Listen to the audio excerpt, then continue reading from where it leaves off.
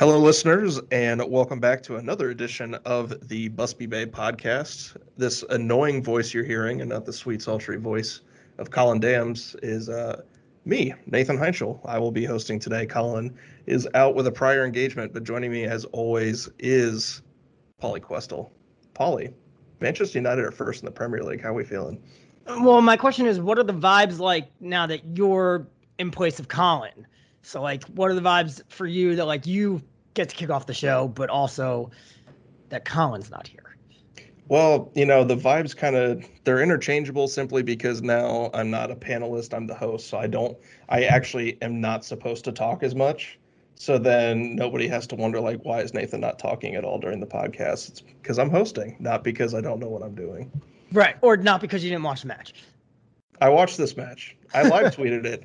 For all those who follow the Busby Babe on Twitter, I hope you enjoyed Saturday's festivities. That was my first Premier League game that I've been allowed to tweet. Our previous overlord, Brent, would never share the Twitter password, and our new benevolent leader, Colin Dams, has seen fit to make me part of the social team for the Busby Babe, and I felt like I was just hitting heaters the whole day. I feel like you're going to watch a lot more games now because you could spit memes out the entire time. I'll certainly feel a lot more engaged. Certainly, it's not going to be because the team's fun and the team's winning. It's simply because you could spit out memes.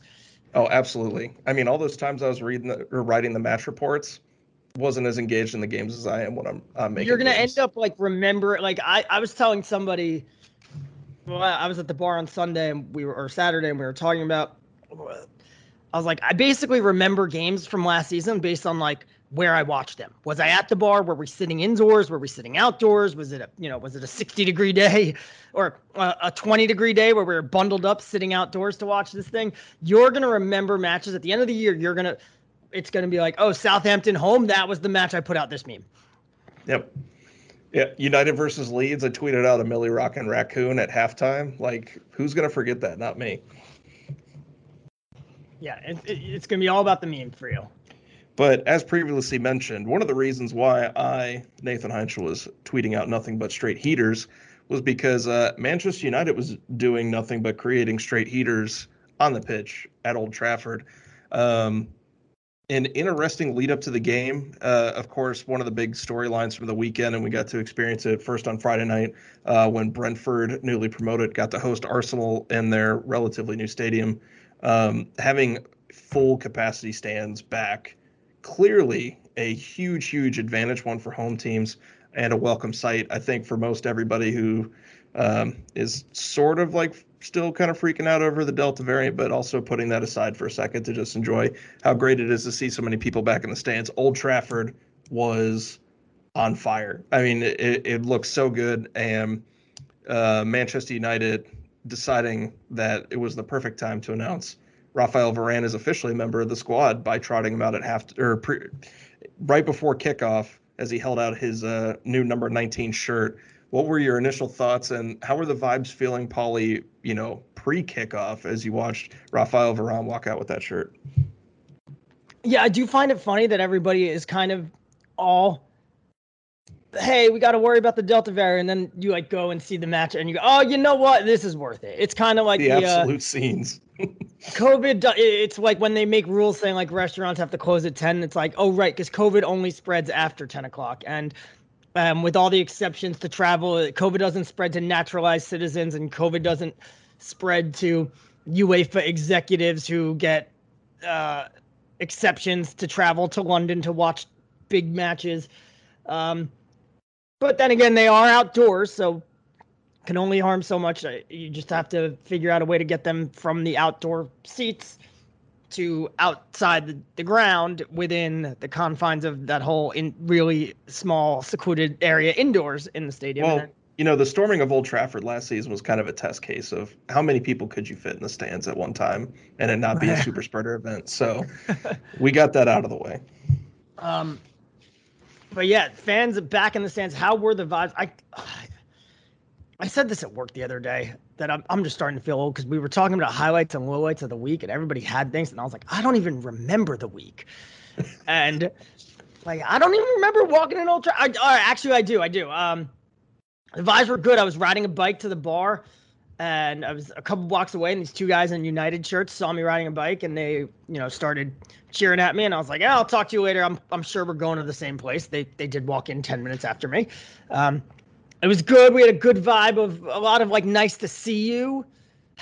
It's been a hot minute since the end of May for some, the end of the mid July for others, and Rafael Varane he snuck in there. I think they did a better job presenting that in the UK than they did in the United States. But I thought it was very well done. Yeah, you get the crowd wound up. Everybody bitching and moaning for 3 days on social media about United not being able to unveil this guy, and then they do it in the best way. Like, sometimes you just got to have some faith. Like, Ole Gunnar Solskjaer is running this. Since Ole Gunnar Solskjaer has arrived, he has gotten the back end of the club to really get its act together and get more serious. So it's not he is himself running the club this way, but he has gotten the people running the club to be a much more serious outfit. And, sometimes they get things right, and just have some faith. Well, it was a kind of an interesting juxtaposition too, because the reaction to the Messi unveiling video was kind of mixed. I think a lot of people recognize that the use of an FPV drone as it flies all across the Parc des Princes was pretty impressive, but also I think people found it a little jarring, the Messi video. They weren't quite sure what the vibe was on that. I mean, it's like a 2-minute long video and you see Messi for, I don't know, 3-4 seconds, and it's mostly just flying around and showing off the team store. So, I mean, good on them. They sold like 1 million shirts in the first day. So that clearly worked. But it felt like a really old school way to announce a player. And I think, for a guy like Rafael Varane who wanted this move to happen, that's probably the best way to announce a player, in his mind. I mean, hey, here's 70,000 people in Old Trafford, and they're freaking excited to see you standing right there on the pitch holding your shirt. I mean, he's got to be absolutely buzzing just making this move happen. Clearly, everybody's very excited. And if he only plays the Alex Telles role as playing the, kicking the ass role for Victor Lindelof, that's money well spent, baby. Yeah, I that's exactly it. Because like Real Madrid have done things, whether it's Ronaldo or even Eden Hazard, where they unveil the player and they open up the stadium and the fans come in, and all you do is see him do a few kick ups and that's it. That can't be that thrilling for a player. I think the way that they did this, where everybody shows up to the ground to see a show, and before the show, they get a bonus. That they love really set the tone for the afternoon. Yeah, and seeing the pictures on social too, Rafael Varane taking the selfie in front of the Stretford end. What a handsome guy. It must be nice being in peak physical condition, the new center back for one of the biggest teams in the entire world after coming away from one of the other biggest teams in the entire world. Just living your best life. Shout out to Rafael Varane. And then the funny thing is, he starts walking off the pitch, and I was like, oh, I start making jokes like, oh, that's it, he's gonna go home now, and he just starts walking towards the exit door. I was like, yo, mate, the dressing room. I was like, he might actually be leaving. I was like, the dressing room's to the left. He's walking straight, and he ended up stopping behind the referee. But where did he go after that? Because you would think if he came back out onto the pitch, or if he went up to Ed Woodward's box, or sat with Lee Grant wherever Lee Grant sits, they would have shown him at some point during the match and been like, Rafael Varane watching his new teammates, and they didn't. Yeah, that one kind of falls on Neil Ashton a little bit. Coming from I myself working in the communication side of a soccer team, if in that situation, I would have made sure that Rafael Varane was like sitting on a throne in the middle of the Stretford end, so that way a camera could always find him. But that's enough of the pregame. We were obviously very excited. The fans were. Old Trafford was rocking. And then we got into the game, and it took a little bit. United and Leeds were kind of feeling each other out. We had talked about this last week when we were previewing the game about how, the first game against Leeds at Old Trafford was pretty open-ended, and then the Ellen Road game was a lot more boring and not as much fun to watch. This one kind of took a little bit, and then Paul Pogba and Bruno Fernandes decided to make something happen for the first goal of the game. Kind of, what were your thoughts then watching the first half and how United was kind of progressing the ball? I wasn't thrilled with it.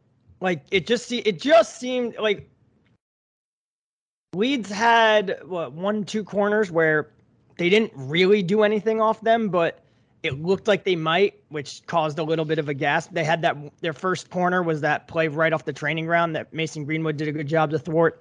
They had that set piece where the guy got a clear header at the near post, but he put it a mile wide. And other than that, Leeds weren't getting anywhere near goal either. But for the first half hour, United weren't either. And there were just tons of spaces to exploit that they weren't. It was always, oh, here they go in transition, and then that pass is just slightly behind Mason Greenwood. So it screws. He's got to stop to reach back and get it, and then Leeds have recovered, and all he could do is shoot from outside the box, or Bruno from outside the box, or Pogba from outside the box, and it just didn't seem like we can get the ball in the box, which we should have been able to do. Part of that was Dan James's first touch, or not first touch, but ability to play the ball to a teammate escaped him. And we lament that. And he was lamented. If you went on Twitter, it was, I don't recommend you going there, Nathan, because you will not like it was not a safe space for me. What you saw. And I was talking to somebody about this today because I finally got a chance to rewatch this match this morning. And I was like, we talk about Dan James everybody laments the fact that, oh, he gave the ball away there. Nobody talks about the fact that Dan James, it was his work, it was his defensive ability that won the ball back for him to get the ball in the first place. Like his work and positioning and being in the right space and defensive ability that caused this player to be trapped, and he coughed up the ball to James, and then James screwed up the pass. But if it's not Dan James out there, if that's Rashford or if that's Mason Greenwood, that guy's probably passing the ball to his own teammate.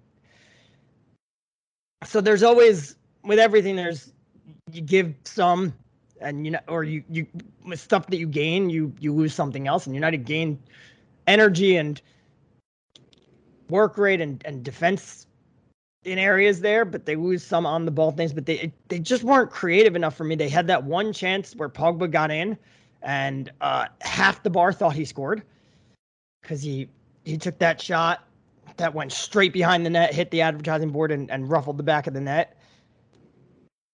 And it wasn't that pretty.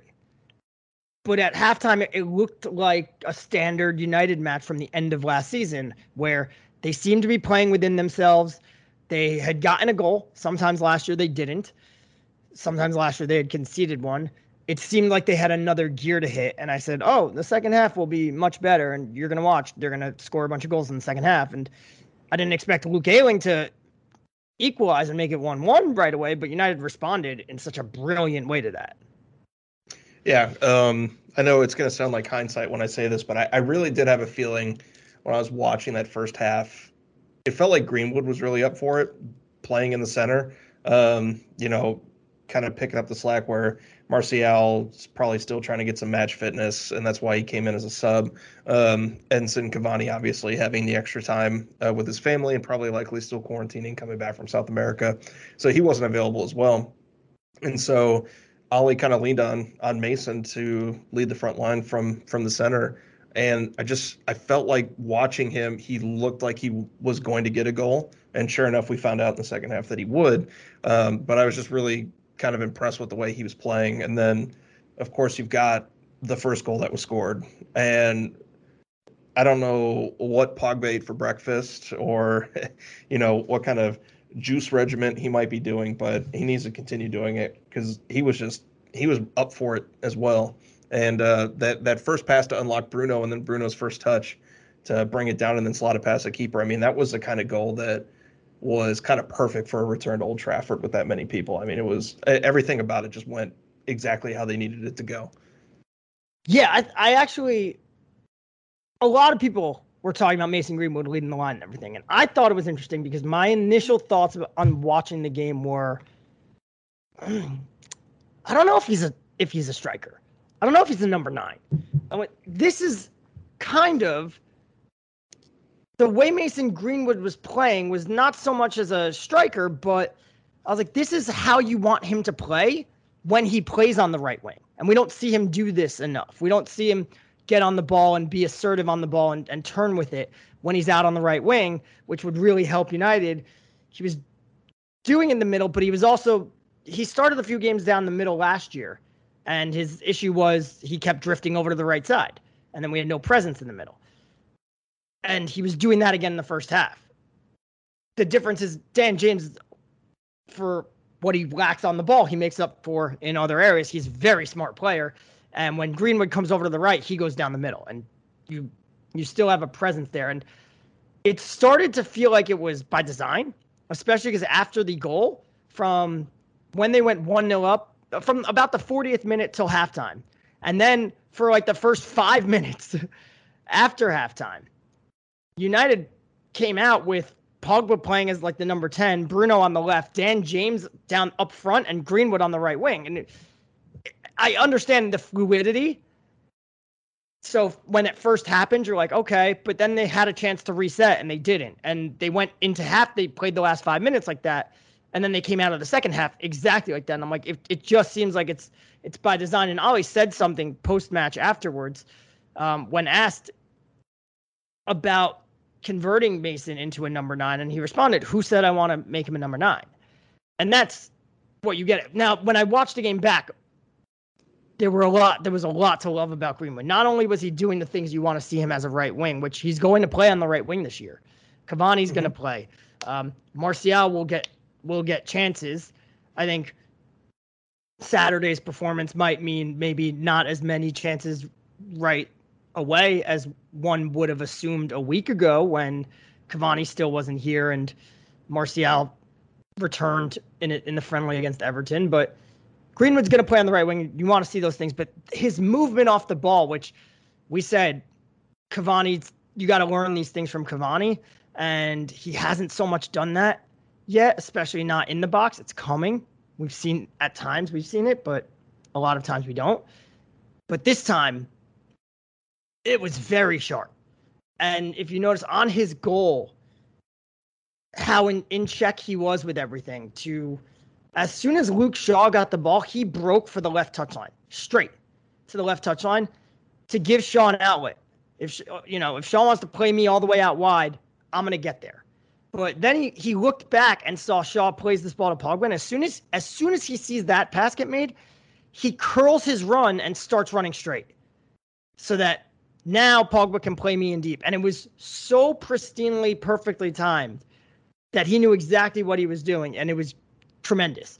And then on that 5th goal, he calls for the ball from McTominay. And he knows United's problem last year a lot of times was their forwards were stagnant. And he calls for the ball to McTominay. He said, put the ball right here at my feet. And last year, he was open. But last year, he would have called for the ball at his feet and stood there and waited for the ball to come to him, and it would have. And that would have been fine. But the whole play works because he took 3 steps closer to McTominay and dragged Luke Ayling out with him. And because he did that, now he's able to turn and play Pogba in. And because Ayling had to follow him into midfield, Fred's got an opening to run into and hit that shot. So he drops into midfield. Fred fills in. If he doesn't take those 3 steps, which don't seem like a lot, Luke Ayling isn't dragged out of position. Fred doesn't have the kind of area to run into. Greenwood, the ball would have reached Greenwood, but he wouldn't have been able to play that ball into Pogba as well. So all these little things that you wanted to see with Greenwood, he is adding to his game, and it was really surprising in a good way to see that. And now it's about, let's take that and let's establish that as the baseline, and then we'll build further from there. Yeah, and that's the kind of progression, though, that you definitely want to see, especially some people definitely forget how young Greenwood is. So if he's already doing this now and he starts to turn it into a habit, we already know what kind of finisher he is and how he likes to put the ball on his left and how lethal he can be on it. And it's just encouraging to see. especially like first game of the season. I don't know with that many fans. I think the right type of professional athlete's probably really excited. But at the same time, too, it's one of those things where I don't know. I got to think that if I was 19 years old playing in front of 70,000 people, I might be a little more nervous, and I might not be playing with that kind of freedom. I would be overthinking things, and I wouldn't think to make little inherent runs that opens up additional space. But that's why Mason Greenwood's Mason Greenwood. So pretty excited. I mean, you have to remember he did play in front of a packed Old Trafford before. Maybe he didn't play in the derbies. He did play in a League Cup derby, but he was starting Europa League and League Cup matches. But he was coming on as a substitute at Old Trafford. I think he scored his first goal in the League Cup or in the Europa League at a Thursday night packed Old Trafford. He scored his first Premier League goal, I believe, at Old Trafford. I don't know when that Everton goal was. It might have been after the Sheffield United goal. So I don't know. No, you just talked about remembering things that you couldn't remember. It's me. Oh no, I like remember every match. I just I can't remember. I never have that recall that you and Colin have when Colin's like, oh yeah, that was in the 15-16 season against Coventry in the FA Cup. And I was like, yeah, those matches I don't remember but also because I didn't go to the bar for them, so I don't remember them because I probably fell asleep on my couch out of boredom. Since Colin's definitely not going to listen to this, he's a weirdo. He can't, so that's why we love him. So yes, I think it also helped that you're playing Leeds opening day of the season, so the last 3 weeks in training in preseason, Solskjaer could be in his head being like, no, this is what you have to do against Leeds. If you're not going to do this against Leeds, we're not going to play you. And to be honest, he wasn't doing that at Ellen Road. There were two little caveats to this, because remember we did talk about this last week, is that BieLsa did counter move after the first match to help him get that 0-0 at Ellen Road, and that is he just left the right side open, and he doubled up on the left. He said Rashford's on the left, Luke Shaw's on the left. So if we focus on the middle and the left, this United aren't going to be able to do anything, because we'll leave Dan James and Wan-Bissaka open and say let's make you guys beat us. That left side triangle of James, McTominay, Wan-Bissaka, if you guys could beat us, fine. But we're going to let you beat us. We're not going to let the rest of the guys beat us. And United struggled. And then it's the same concept today, except replace Rashford with Pogba, and all of a sudden the left side is so much more dangerous because Rashford's not really a creator from the left. And at times, James would go down the middle and Greenwood would come over to the right to give you more of that right-sided threat, because while James is in the middle, you still have Bruno, and if the ball's on the right, Pogba will crash the middle. So there was a lot at play here. And this is kind of the ultimate thing, is going forward in the season, we don't learn anything from this game because Leeds is so unique. So it was a good game for Mason Greenwood to play striker, and where you can move him all over the pitch. In a game where he's going to need to get physical in the box and you want him to be a focal point, fixed target there, is he ready to do that? I don't know. And that's why I said, he'll continue to play on the right wing. He'll get his chances as the number 9, but he's going to continue to play on the right wing too, because he may not be ready to do it against a variety of different opponents. It's just that Leeds are so unique that United are so built to exploit them. So anyway, we head into the second half then. Up 1-0. Vibes are feeling pretty good. I quite literally did walk to my coffee shop over by my house and got my coffee. I was actually wearing my Marcelo jersey, and I got dapped up by somebody. So shout outs to that guy at the coffee shop for having good taste. So we're sitting on a bit of a high here going into the second half, and Leeds decided to equalize in the 48th minute. And all of a sudden, for half a second, I was sitting there thinking, maybe this is a good thing, or or this is a bad thing, because that's one of those test your character moments for United, because all of a sudden it could have been a slog again. But 52nd minute, Greenwood puts one in, puts us up 2-1. And at that point, I mean, I don't know if the game was in doubt or, if you could have been confident enough to say that the game was no longer in doubt. But to see that response that quickly was pretty encouraging. So kind of that first, 10 minutes of the second half, what were your thoughts? Because you've got Ayling equalizing, Greenwood scores, 4 minutes later, and then 2 minutes after Greenwood scores, Bruno makes it 3-1, and all of a sudden it's looking like the doors are getting, broken off of the place. Yeah, the Ayling goal, I was more just like, God, the virtual that I'm going to hear right now. Everybody's going to look for someone to blame. And it's like sometimes you just hit a ball that freaking sweetly. Like, Yep. Ayling was smiling before that ball hit the net. Like as soon as he it left his foot, he was smiling because he hit that ball so purely. And people blame Pogba was never in a million years going to get over there and close it down. The way that you were guarding a throw in the entire half the team is pushed up against that right touchline. So even if that's Marcus Rashford, like Leeds moved the ball so quickly over to a center back. You don't think, oh, I got to close down a center back. It's not. So you think like, let me just make sure that I get over and cut off his passing angles back to the middle because, yeah, if you're a center from there, shoot that ball all you want. What's the XG on that? Like 0.01. So 1 out of 100 times you're going to hit that smoothly and it's going to go in. You don't play for the shot. So Pogba was slow to get over there. Sure, but Marcus Rashford would have been equally as slow, and Anthony Martial would have been even slower, and Bruno Fernandes would have been slow.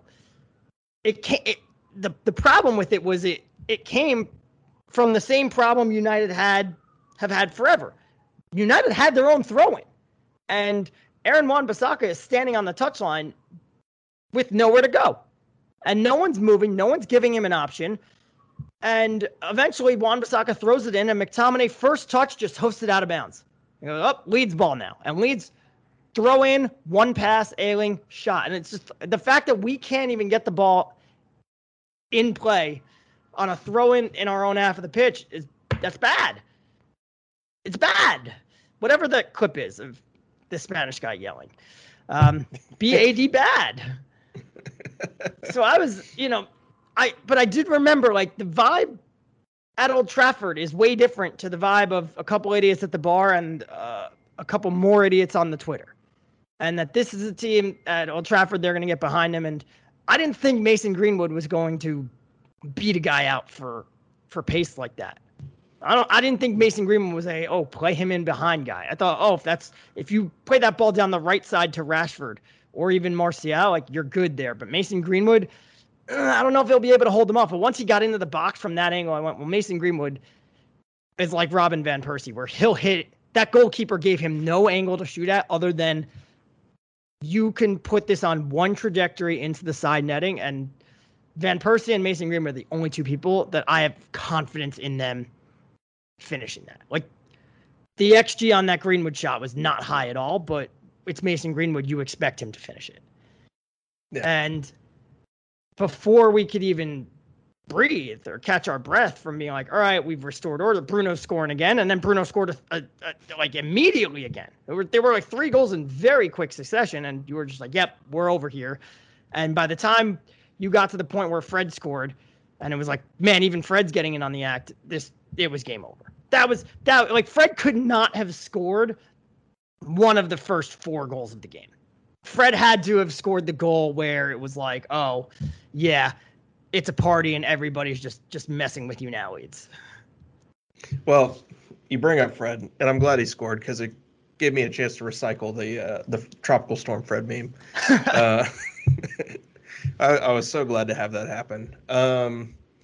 So the interesting thing about this game, too, is United started to break it open and Leeds were like, all right, we're cooked. Bruno Fernandes, 3 goals, none of them from the penalty spot. Eat your words, haters. And the only thing that could top that was Paul Pogba getting 4 assists, which is unnatural for most players to be able to do. Unless, of course, you're a critic like Graham Souness, who suggests that a player worth 89 million pounds, which is what United paid for him, should be able to get 4 assists every game. So that's realistic. So he should double the Premier League's assist record in a fourth of the season. Yeah, well, quick math, it'd be like 150 assists if he got four a game for 38 Premier League games. Yeah. I mean, that's a pretty good return on investment. I think we'd also be the greatest soccer team to ever play. Did you see that graphic though, where it was like Paul Pogba? He's either like the 7th or the 8th player to ever do it. Yeah, funny enough, Harry Kane one of the other ones. It was all Arsenal and Tottenham players. He's the only player from outside North London to ever do it. It was Kane. There was another Spurs player, and then it was like Henry, Bergkamp, Petit, a bunch of Arsenal guys. And oddly, and then like 2 or 3 Spurs players, but Pogba was the only one from outside North London. But this was a fresh Bruno Fernandes. We've all been saying, "Whoa, Bruno needs rest. Bruno needs rest." And yeah, it's also nice when Bruno doesn't have to do everything. Like this was the other issue with the game at Ellen Road was when Bruno got on the ball. Because remember the game at Old Trafford, Bruno did a lot by not doing anything. All he did was drag Calvin Phillips all over the pitch and open up spaces. And he did that on Saturday as well, which gave McTominay and Fred freedom to run forward. At Ellen Road, it was harder for him to do that because, again, like if he went off to the right-hand side, they were like, yeah, go. Like we're focused on the middle and the left. And when Bruno got the ball, he'd play somebody in and either they wouldn't make the run or it's Dan James is wide open and it's like, you're just not good enough to do this. Or Bruno would drag somebody out of position. The ball would, be at the feet of somebody else now with tons of space. Bruno would make the right run and no one would give him the ball. That Leeds match was the most frustrated I'd ever seen Bruno Fernandes be because as Giselle Brady will let you know, like Bruno Fernandes cannot pass and receive the ball. He can only do one. Or on a given ball, he can only pass it or he can receive a pass. And in that match against Leeds, he was making those off-ball runs and just no one can find him. And now you put him on the pitch with the Paul Pogba and he's making the same runs and Paul Pogba was just finding him and picking him out. And it's everybody keeps saying, oh, why do we never see this Pogba for United? It's like Pogba's been doing this for United for years. He's been injured too. He's been injured, but when he plays, look, he came Project Restart. What's the first thing he did when he got back on the field against Spurs? First, he won a penalty to equalize the game. And then he hits that long diagonal to Rashford, which he did when he came on to Everton against Everton last week in the friendly. He hit that long diagonal to Daniel James that James, if he had a left foot, could have brought it down, but instead put it on his right foot and got fouled. And then he did it again. And in the Europa League final, he hit that pass with the outside of his boot to Greenwood that got him down low, and Greenwood just didn't do anything with it. Like, Pogba's been playing these balls for years. It's his teammates aren't doing anything with it, and now he's got a Bruno Fernandes in there who's making these runs, and United have a player who can pass him the ball, and they're putting him in a position where he has the freedom to move around, and he's further up the pitch so he can influence things like that. And he's got 2 midfielders behind him, so he doesn't have to worry about, I better take the safe option, or if I lose the ball here, it's a dangerous position. If he loses the ball, like Bruno Fernandes loses the ball a lot too. Probably just as much, if not more, as Pogba. They're not as dangerous because they play Bruno Fernandes higher up the pitch. It's the same thing with Pogba. Like, you don't want him to lose the ball right in front of the defense. Don't play him right in front of the defense. And it was just so glorious that you have this guy, because previously the only guy that we had seen making runs like the ones Bruno was making on a given day was Lingard. And it was like, oh, you pass Lingard the ball and he can't do anything with it. His first touch would be terrible. Now it's Bruno's making these runs. You have someone that can pass it to him, and suddenly you're going to find that Bruno is going to be scoring a lot more goals and won't be as tired because he's not asked to do everything. It's nice that he can do everything. It's nicer that he doesn't have to. Yeah, and, we always wondered when Bruno first came in, and I think a lot of people were still wondering, like, how do Bruno and Pogba coexist? And it's like, this is it right And here. Like, yeah, Pogba is built to set players up and make them look good. Like that's his biggest strength, whether it's, hitting a frozen rope halfway across the pitch or even just the little flicks, like where you can just loft it right above the back line as Bruno's doing a perfectly timed run and Bruno brings it down on his, with his foot. And it's just like sees the game in a different way than most midfielders do. And he has all the tools in the toolbox to get the ball where it needs to be. And so that's always been Pogba's reason why he doesn't have 4 assists every game, because we haven't necessarily had people that finish his passes. right. And so, And it's right. Like everybody, you're exactly right, Nathan. Everybody made a big deal about this. No, only Twitter with their Pogba FC and Bruno FC was like, oh, who's the guy at this team? And it's like, no, they both make the team way better. This is something that I spoke about a lot at the beginning of last season, was if you go back to Project Restart or to the season before that, United's numbers with Pogba in the team versus without Pogba were very good with Pogba, very bad without him. When Bruno came in, they drew 3 out of 6 games. So they got some wins, they got some points, but their numbers didn't get any better. They were pulling some results out of their ass. And when Pogba came back into the team and you had the two of them, all of a sudden they got really good. It's not Bruno, it's not Pogba, it's both of them. And like you said, Pogba lives to create for people. That's the thing, is he's very good at getting himself into dangerous areas to score. He's a very bad finisher. Like we saw that on Saturday, he missed that chance. We've seen him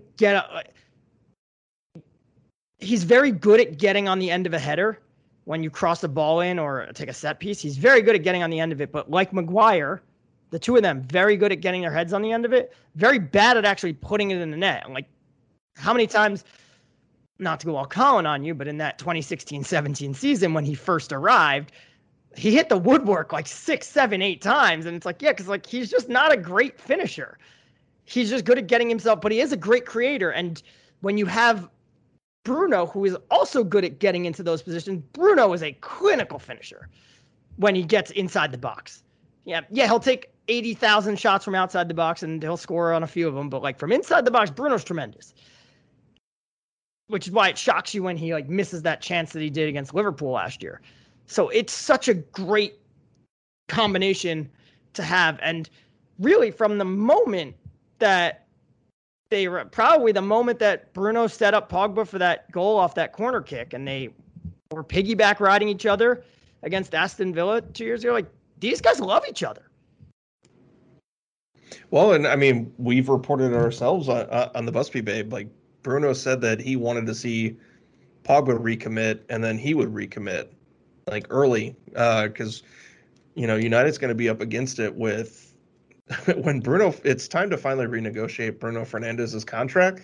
There's going to be a lot of negotiating power in Bruno's realm of things. One, because of how popular he is as a player and his production that he's provided at United. I mean, apparently it's done. Apparently that new contract is done. It's been negotiated, and Bruno's just like, nah, like I'm good right now. I want to see Pogba resign. Like they wanted to sign him like back in November. Yeah, and it's just, instead of saying I'm going to attach another year of my life onto this team, I'm going to, for more money, I'm going to make sure that we continue going in the direction that we go in. And that's fair to say after the summer we had last season. Now this summer we have this year is a different story. And perhaps Bruno is going to come back to the negotiation table and be like, yeah, this would have been a good salary to pay me last year, but this year you're going to have to up that a bit. Yeah.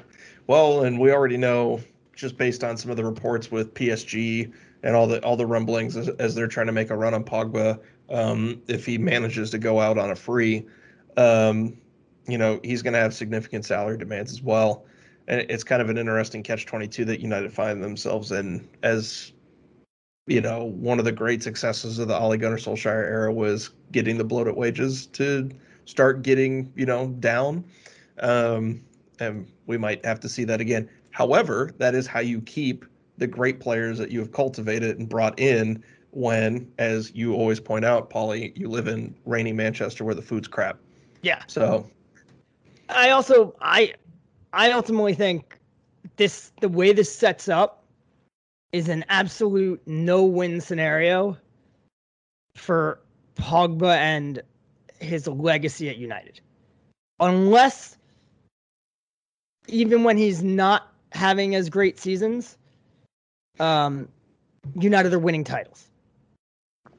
But even then, I think he'll get virtual and hate throughout the season when he's not performing, because Paul Pogba was 28 years old. Yes. I mean, let's think about it this way. There's two ways that this plays out. He's not getting sold this summer, which, I mean, that would be insanely dumb for whoever buys him, and it would be insanely dumb for United to sell him. But there's just not a lot of time to negotiate that either at this point. Right. But anyway, no one's buying him. No one's coming into the store and being like, I'm going to take a Paul Pogba. How much is it worth? He's 28 years old. He will be 29 at the end of the season. He turns 29 in March. If he stays fit, that is one thing. And if he plays like this all season, which he won't, but if he earns the wages that he demands, that's one thing. He will never do that again. Like, this is the absolute peak of his career. He's going to be 29 years old. Like, his best years are the past few years. Mm-hmm. And while he may perform at somewhat this level next year and the year before, like, if he signs a 5-year deal, he ain't performing at that level for the next 5 years. But his wages are going to be even higher and be demanding that he performs more than this. So if he stays at United and earns the wages that he wants and earns even higher wages than what he's, even if not the wages that he wants, higher wages than what he's getting, he will never be able to perform up to his contract. And if somebody else gives him those wages, he won't live up to it for them either. But for a United perspective, people will be livid about the fact that he left for free twice, and people will blame him for leaving. People will blame the club for allowing him to leave twice for free, and people will blame him for leaving the club for free. And I think that's incredibly unfair. I saw someone did a thread yesterday where they straight up said, like, at this point, he either needs to commit or say, I'm not going to sign a new contract so United can sell him this year and get a fee for him and then replace him. And I was like, that's the dumbest thing in the world. This is not Paul Pogba's fault, because first of all, he could say, I am not going to sign a new contract. And all that's going to do is let teams know, oh, okay, we can get him for free next year. If he says, I'm not going to sign a new contract, and United go, oh, we can sign him, how much are you getting for him? 30, 40 million? In a market where nobody has money, and the teams that barely do have money or are bending the rules are spending $250 million on Kane and Grealish, and God only knows how much on Leo Messi and all the other free quote unquote transfers that they brought in. They're not going to spend money on Paul Pogba. They'll say, I can get him next year for free. Well, so I think you're not going to get enough money to replace him, even if he says I'm leaving. But even if he says I'm leaving, no one is going to say, fine, we'll buy him. They'll just say, we'll take him next year. So blaming Paul Pogba for not clarifying his future, so that United could sell him now, that's not Paul Pogba's fault, because even if he said, I'm not going to re-sign, he ain't going anywhere. Yeah, I think I saw the best valuation right now based on the fact that, his contract runs out in a year, is I think he's worth technically 55 million if somebody wanted to put in a high-end bid for that. And you know what, if United accepts a 55 million bid, one, good on them at least for getting some money back, but they'll also get killed for losing 30 million plus on a player that they broke a transfer fee record for too. So I mean, it's just it is a really weird brinksmanship situation. His replacement would cost twice as much. His replacement would have been Jack Grealish. That would have been the ideal replacement, and that would have cost twice as much money as that. And who are you getting to replace him? Because anybody that it is, you can't spend 55, 60, 70 million on a player that's a year or two younger than Pogba. If you want to replace Paul Pogba right now, this is why it's so crucial to get Camavinga in, because when Paul Pogba if you re-sign Paul Pogba, if you sign Camavinga and you re-sign Paul Pogba, when Pogba's legs start to go and it's like, oh, you don't want him playing 120 minutes a week, like maybe one match and maybe 70 minutes in each match twice a week, or something like that, or 4 out of 7 matches. Then you let Camavinga settle in, and like in 2-3 years when Pogba has to play even less, Camavinga's hitting his prime. So if you replace if you sold Pogba right now for not a lot of money, because you wouldn't get a lot, I don't know who's buying him, especially given the wage demands that he has, which right now nobody wants to pay him that. They want to see him stay healthy for a year. If you're going to replace him with a 26, 27-year-old, you're just going to have the same problem in 3 years. So you need to replace him with a 20, 21-year-old, and then you have that waiting time. And by the time they're ready to go, now Bruno Fernandes is on the way out. Like, you have this team right now that is the top-end players are hitting their prime, and they're supported by some young guys who have phenomenal potential, who can play roles now and who are still getting better. And then you're focused. You have your Hannibal Mejbris and your Ahmads and the guys that they're bringing in at the academy level to step in to the next. So when they're the young guys with potential, your Mason Greenwoods and Rashfords, they're hitting their prime, while Bruno and Pogba and Maguire are the older heads who could still play a role, but you're not relying on them to carry the team anymore. All right, so this is how my dumb brain works, and I'm like doubling down on one of my hot takes that I had in our last podcast.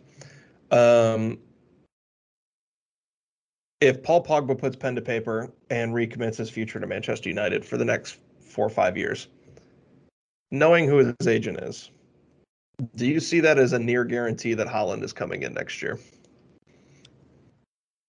I've thought about this before.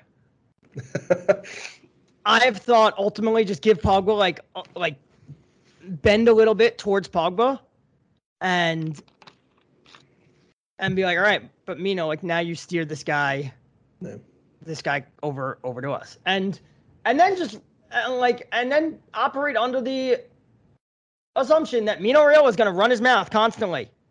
Because guess what? Everybody wants Erling Haaland, but guess who's lurking behind Erling Haaland too? And guess who's going to try to move Erling Haaland? You think Mino Raiola is going to be like, sign my 20-year-old for the next 12 years and, just give him some fairly incremental raises along the way? No, he's going to demand if Erling Haaland moves to United and continues to score at the pace that he's scoring for Dortmund, he's going to get the Bryce Harper contract. Yeah, he's going to demand Messi-type wages and a massive commission to himself just for allowing you to sign this other guy's. I mean, Raiola's not even his agent. He's like the guy that's brokering the deal. I wonder if that's like part of the underhand dealings that are happening too. Because obviously, like if Pogba goes on a free, then that's a commission that Mino doesn't get to make on the transfer. Granted, he will probably not on the transfer, money. But he'll make it on the signing on fees and stuff. He'll make it on the signing on fees, but like he's not going to make as much money. That's maybe except with PSG, but that's basically been the whole thing. Is Mino Raiola's job is to get his client the most money, and that doesn't necessarily mean moving him from one team to another. That just means making other teams think there are other teams in the mix. That means, we have an offer from that, and drumming up a market for your player. And when Mino spoke up before the Leipzig match, there wasn't a huge market for Paul Pogba. He was 28. He was injured again. He'd been playing well this year, but not playing consistently either. It was like he had been dropped for the big games. He'd been dropped against Chelsea. He had been dropped against PSG. And the first month of the season, he had played like shit. So he's trying to create a market. And when he came out and said his future at United was done, that was basically trying to get United to accept any deal that came in for him. Because, I know that the Real Madrids right now are struggling. They're not going to be able to pay the money that United want. They're going to need a cut rate deal if they're going to have any chance of signing this guy. And his job is just to create that thing and really control the narrative in the media. And when people say like, oh, is he talking, Pogba's giving him his blessing on this. And like, yes, he is, but he's also not.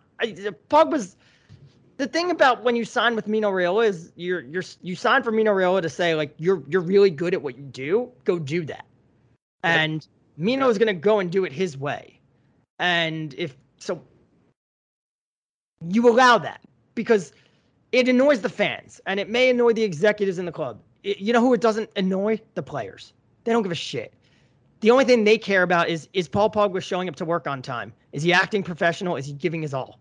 If he hits those three things, they don't care. And I know this because I've spoken to players within the United dressing room, not current players, but players who have been in the dressing room with United at the same time as Pogba, and players in other sports who also have teammates that go through contract issues or negotiations and holdouts, etc. And their answers are universal. I don't really it's a business and everybody's got to get theirs. I have no problem with him. If he deserves a lot of money, I have no problem with him fighting for every dollar or pound or euro. The only thing I care about is he showing up to work on time? Is he acting professional? Is he giving his all? Is he giving us a good chance to win? Is he trying to win? If the answer is yes to those questions, I could care less what his agent is doing or saying. And we certainly haven't gotten any indications that any of Paul Pogba's teammates have a problem. I love him. Yeah. So I don't know. That I don't want to run myself into circles. There's way too many months ahead before we get to this, potentially if you want Erling release Haaland clause trigger in the winter and then the summer signing this year. But if you want Erling Haaland, just be prepared to be dealing with this again. And guess what? As long as Erling Haaland shows up to work and is putting in the work and putting in the effort, his teammates aren't going to care. But Mino Raiola is going to keep running his mouth because he's going to try to drum up a market for him. And he's going to try to do that this year. I mean, you'll see. I wouldn't be surprised if he does because the thing is, he's got the release clause for Dortmund, but now, okay, so 75 million is easy, but now who's going to pay us the most? Yeah. I remember, Romelu Lukaku was going to Chelsea, and then Mino Raiola, who was his agent at the time, called him up and said, "No, you're not. You're going to United." That's how Mino Raiola works. So, if you think that Mino runs everything by the player and doesn't go rogue at times, think again. Yeah, it's very curious, and as we continue to kind of look at what the market looks like, there's not a lot of teams that are going to be able to secure Erling Haaland's signature next year. It really is. Also, looking at what the market looks like is futile because 2 weeks ago it looked drastically different. Yeah, 2 weeks ago Leo Messi was at Barcelona. Nobody even thought Lukaku was going to Chelsea. Yeah, and we're in a situation. 72 hours, everybody all of a sudden, everybody seemed to make deals for strikers, and it was like, oh, United are kind of the only team that left. And you look at how hard Ali worked to convince Cavani to stay because he knew I need one more year.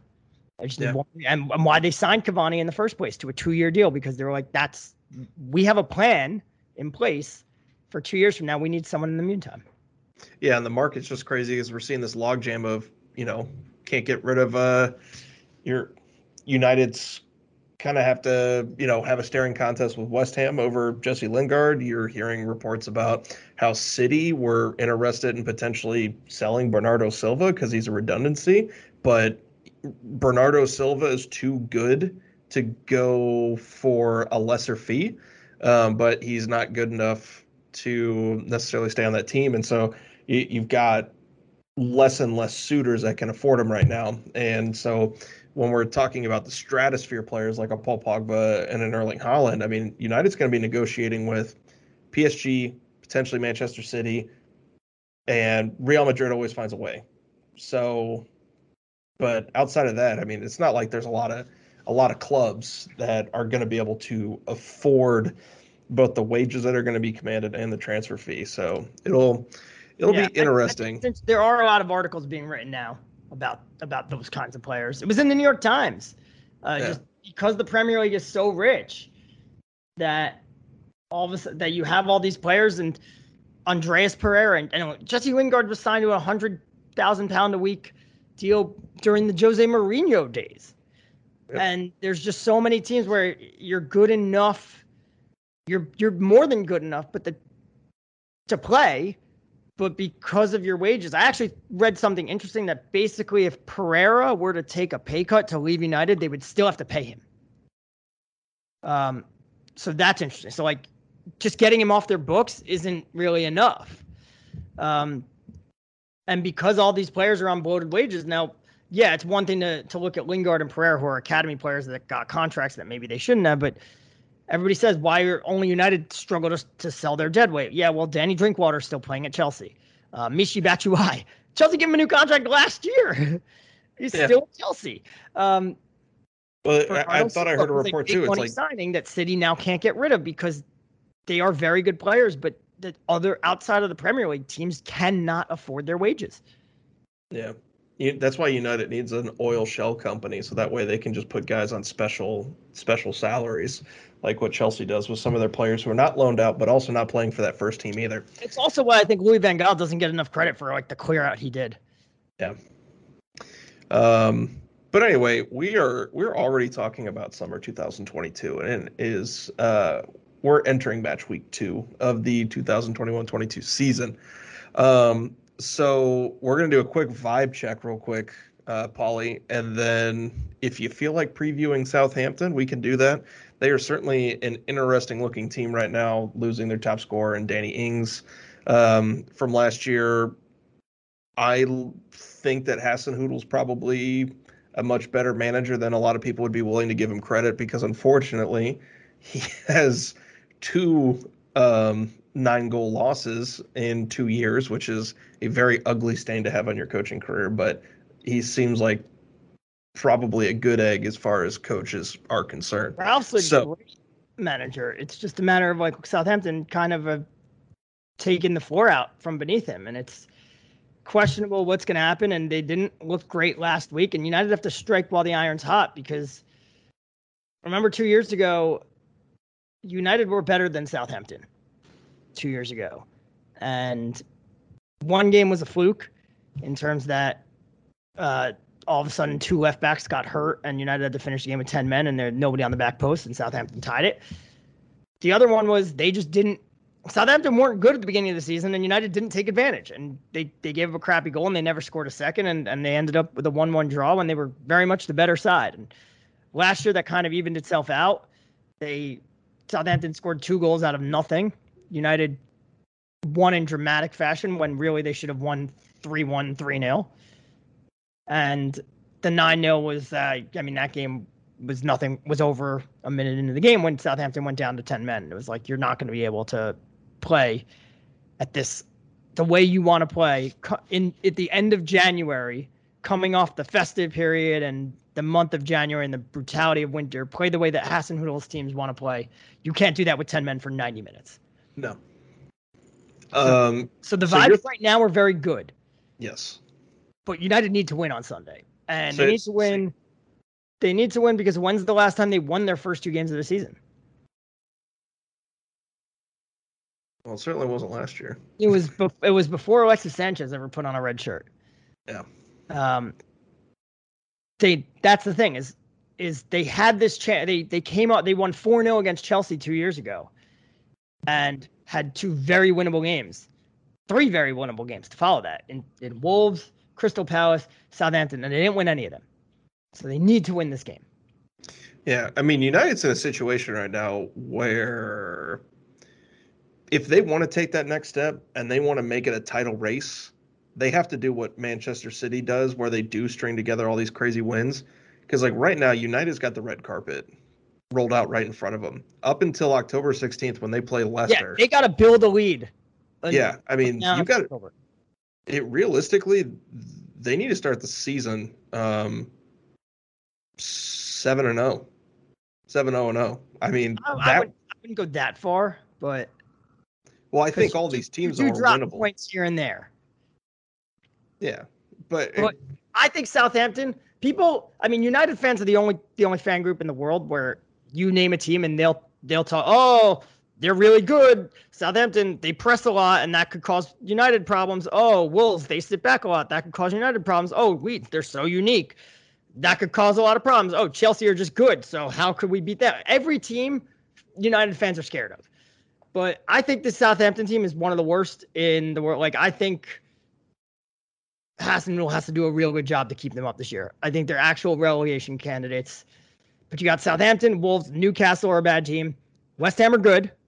But West Ham, they're beatable, but they're good. I mean, United are better.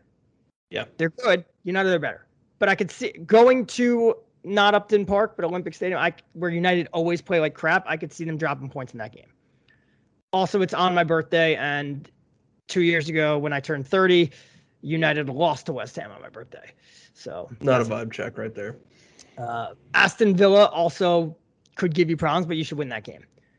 Everton, Rafa Benitez could give you problems, and Leicester. So, like, between those 4 games, you could see them winning 2, and you could see them winning 4, and you could see them winning 3. I don't think they'll win 4. But, yeah, I mean, the other advantage that they have, too, is Newcastle, Villa, and Everton are all at home. So the tricky ones you would think would be on the road more than likely, which is funny because this is a team that went unbeaten on the road last year. But I think water's going to find its level on that one, especially with fans returning to the stadiums. And we saw that almost all the home teams won this year or this past week. So we'll see how it goes.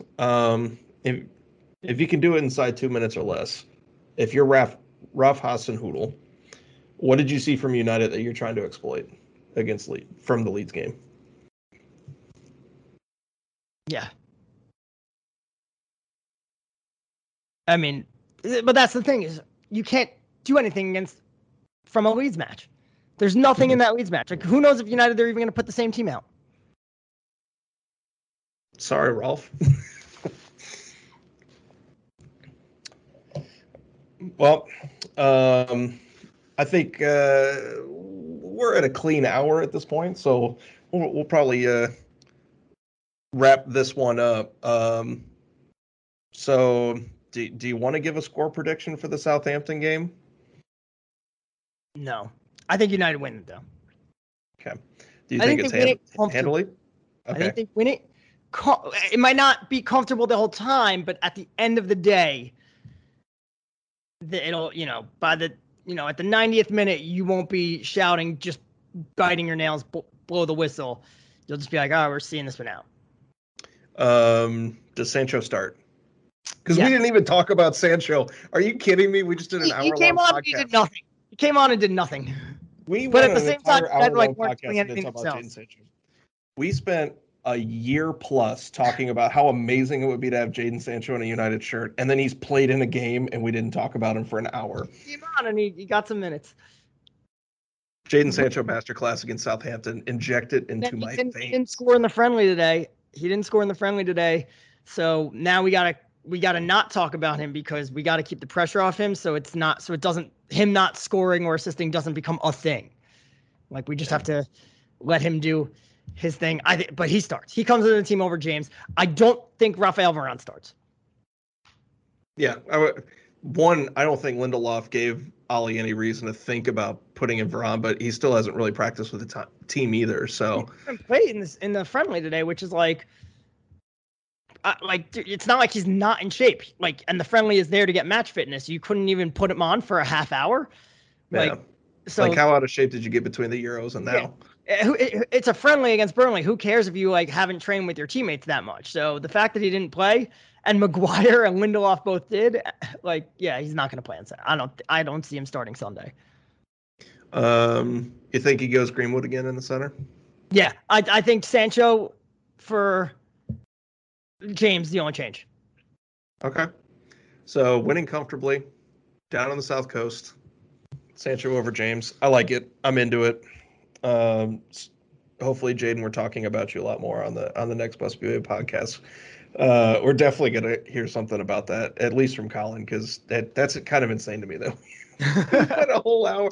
We talked about Paul Pogba getting transferred, but we didn't talk about Jadon Sancho finally wearing a Manchester United shirt. He didn't give us anything to talk about. Yeah. Well, I mean, he wore the penny and he warmed up on the sidelines, and I was certainly excited. I used an Undertaker meme for when Jadon Sancho came out on the field, so I'm excited to. Here's what I said: if I were Jadon Sancho, I would have several times during the first half, and like right after that Luke Ayling goal, I would have just gotten up and warmed up, just to get the fans going, like, because as soon as they see you warming up, they're gonna go nuts. And then I was kidding around about like when Ayling did score that goal, and like Sancho would get up and Ollie would be like, "No, Donnie, sit down, not you," or that at one point Donnie would turn to like Varane or something, or the camera would pan to the United bench and Donnie would be sitting there in a massage chair with like a masseuse, being like, "Yeah, I booked the appointment for the second half because I knew I'd be free and I got plans later." Massage chair would be nice. Yeah. I'm sure there's a partnership somewhere that Ed Woodward can work out for them. He gets a second half massage because he knows he's not going to be playing. I mean, there's worse way. I mean, you get to sit in one of the best seats in the house in Old Trafford in a massage chair and watch Jadon Sancho in a Manchester United shirt. Do we mention Jadon Sancho plays for Manchester United now? It's pretty sick. Well, in closing, let's wrap this thing up because we've gone over. So excited. Match week 1's over. The anticipation, we got through it. We had a good result against Leeds, a rival. I'm checking my own vibes-mometer right now. Vibes are good. Vibes are real good. We're at like 6.9 on the vibe scale. We're looking to get to 42.0. And that would be probably hit if Jadon Sancho goes and gets a hat trick against Southampton. So we'll hope for that. And one more thing that we'll hope for is that eventually Graham Souness is kicked off of punditry because he's an absolute fucking joke.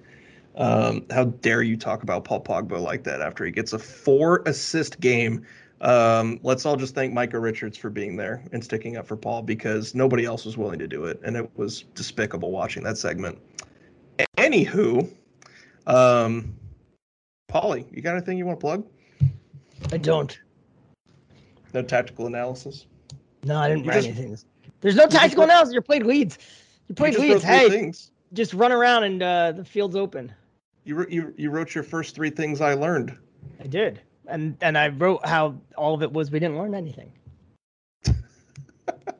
Well, if you've got anything that you're working on, then you'll be able to plug it on the next episode, which we will hopefully have Colin Dams hosting again because I clearly don't know how to work the clock here and speed things up. So for Paulie Questel, I'm Nathan Heinschel. Until next time.